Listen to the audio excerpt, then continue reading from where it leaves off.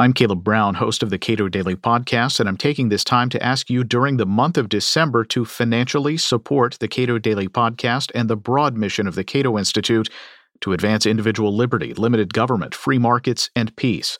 Visit cato.org/podcast sponsor and support our efforts. This is the only time of the year when I make this request, so I'm adding something. If you support Cato to the tune of $1,000 or more, I'll gladly give you a shout-out on the podcast, or you can designate another individual to receive the benefits of that donation. Just visit cato.org/podcast sponsor to get started, and thank you. This is the Cato Daily Podcast for Monday, December 27th, 2021. I'm Caleb Brown. In order to reestablish the separation of powers among branches of government, every branch needs to perform its basic, clear functions. Daniel Dew of the Pacific Legal Foundation says that means making sure that we understand what the branches of government should and shouldn't do, and set strategies to put every branch back in its lane. We have seen the beginnings of a chipping away at the regulatory state at the Supreme Court, at least, with regard to the deference that lawmakers are able to, or lawmakers, in many cases, prefer to give to administrative agencies. And we have a case now before the U.S. Supreme Court about whether delegations, certain kinds of delegations, are constitutional at all. So when we think more substantially about regulatory reform as a legislative matter, what's the prize? What do we need to keep our eyes on? Yeah, I think that when it comes to regulatory reform and all of the power that legislatures have abdicated to the executive branch, it's not just the legislative branch that's done this. So we have to look at each branch of government and reform how they operate in the regulatory space. Regulations have the force and effect of law. They can take away your liberty, they can take away your property. And so we want to make sure that each branch is still performing its proper function. So we need meaningful legislative oversight over regulations. We need executive accountability. It's the governor or the president's administration that's putting these regulations forward. So making sure that somebody who's politically accountable to the people signs off on those things. And then finally, when it comes to the courts, making sure that they don't have their thumb on the scale of justice in favor of one party, especially when that party is the government. Having heard those bullets laid out, seems like we're batting maybe 0 for 3. I think so. Yeah, I think that's part of the problem. But I do think that we have an opportunity.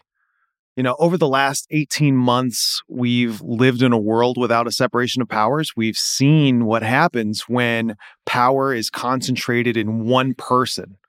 And usually when we have this lack of separation of powers and it's just overregulation, it destroys one person at a time, one business at a time, or maybe even one industry.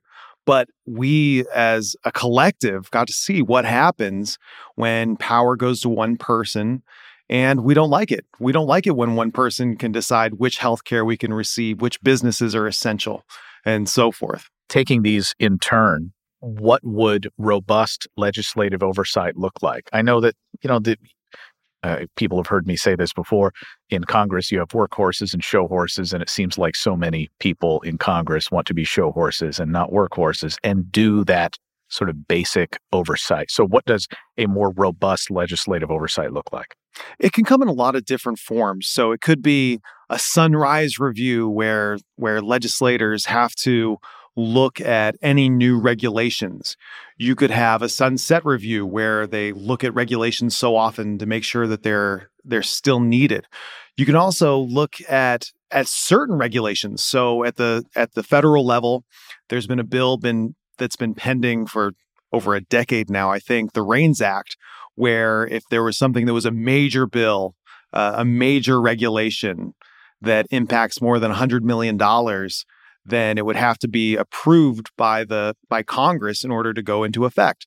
And that makes sense because it impacts so much of the economy and so much of a particular industry. And it puts the onus back on Congress when it comes to creating rules that have the effect of law. Absolutely. We want, when things have the effect of law, it should go through the lawmaking process. It should go through Congress. It should be signed by the president or the governor or the executive in charge. It seems like there is to the extent that we're doing sunset review, which to me should imply that rules sunset.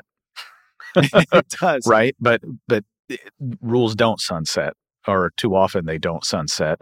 And what about putting a time limit on all these rules and saying, hey, Congress, you want to keep this rule? You go ahead. Yeah, I think that's a great point. And it depends, right? So this is an issue not just at the federal level, but also at the state level. And you do have some states. So for example, Idaho recently did away with a ton of very burdensome regulations. And the way that happened is their regulations do expire every year.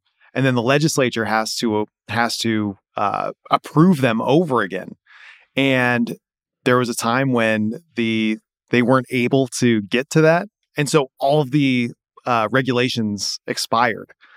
And they had a proactive governor who was regulatory reform minded and basically just implemented some regulations on an emergency basis, but told all of the agencies, come back to me and justify the regulations and just don't even come back with the ones that are no longer needed.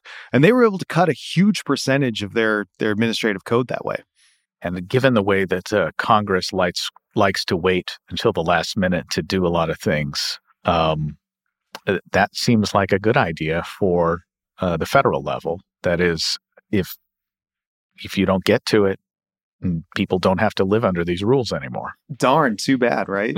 That would just be tough. Okay, so with respect to the executive branch, what reforms need to be made there? Sure. So making sure that somebody who is politically accountable signs off on final rules and regulations. So at the federal level, we think that it should be somebody who is at least presidentially appointed and Senate confirmed, somebody who goes through that process.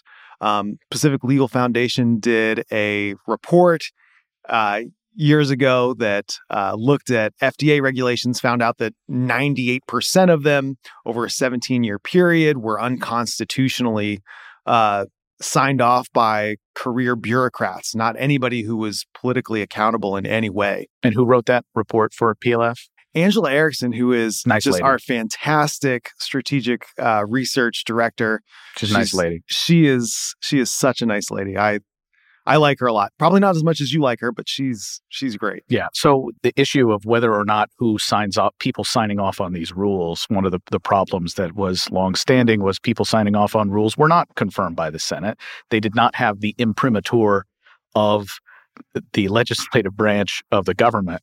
And I have a lot of sympathy for the idea that somebody with that sign off from the Senate ought to be responsible for these. But how does that really move the needle? I think it could, because at least at that point, you could say that if there's a bad regulation, if there's a harmful regulation, that, this president's administration is responsible for it. There's no passing the buck. Or if we have a good administration that wants to undo regulations, it's another arrow in their quiver, right? It's another way that they can stop bad regulations from going into effect, rather than the agencies being this black box where regulations just appear. As I mentioned at the outset, we've seen a little chipping away of the regulatory state within the judicial branch, and that has been courts sort of hamstringing this deference that courts have long given to administrative agencies to say, hey, you get to interpret statutes in the most reasonable way that you can, and you can interpret your own regulations in the way that you see fit. And that gives, depending on the partisanship of who's in the White House, that can give administrative agencies a massive amount of power.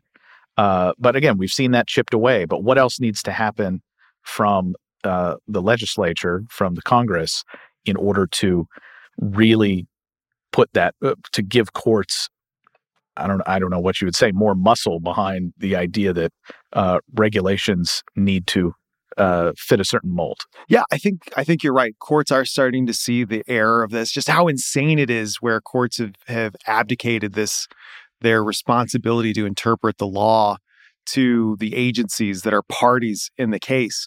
So I think that one way that the legislature, either state or Congress, can step in is by passing a law that says that when these issues arise, that courts should look at them de novo or anew. They're not going to put their thumbs on the scale of justice in one way or another. And we think that it should go even further by having sort of a regulatory rule of lenity, meaning that if there's any remaining ambiguity, that it's interpreted in favor of a presumption of liberty or against government power. That makes sense. What in every other aspect of law, if there's an ambiguous provision, it's interpreted against the person who drafted it. If you and I enter into a contract and I write an ambiguous provision and you sue me on it, you shouldn't be penalized because I wrote something ambiguous. And we do that in criminal law because we don't think people should go to prison because they couldn't understand what the law prohibited.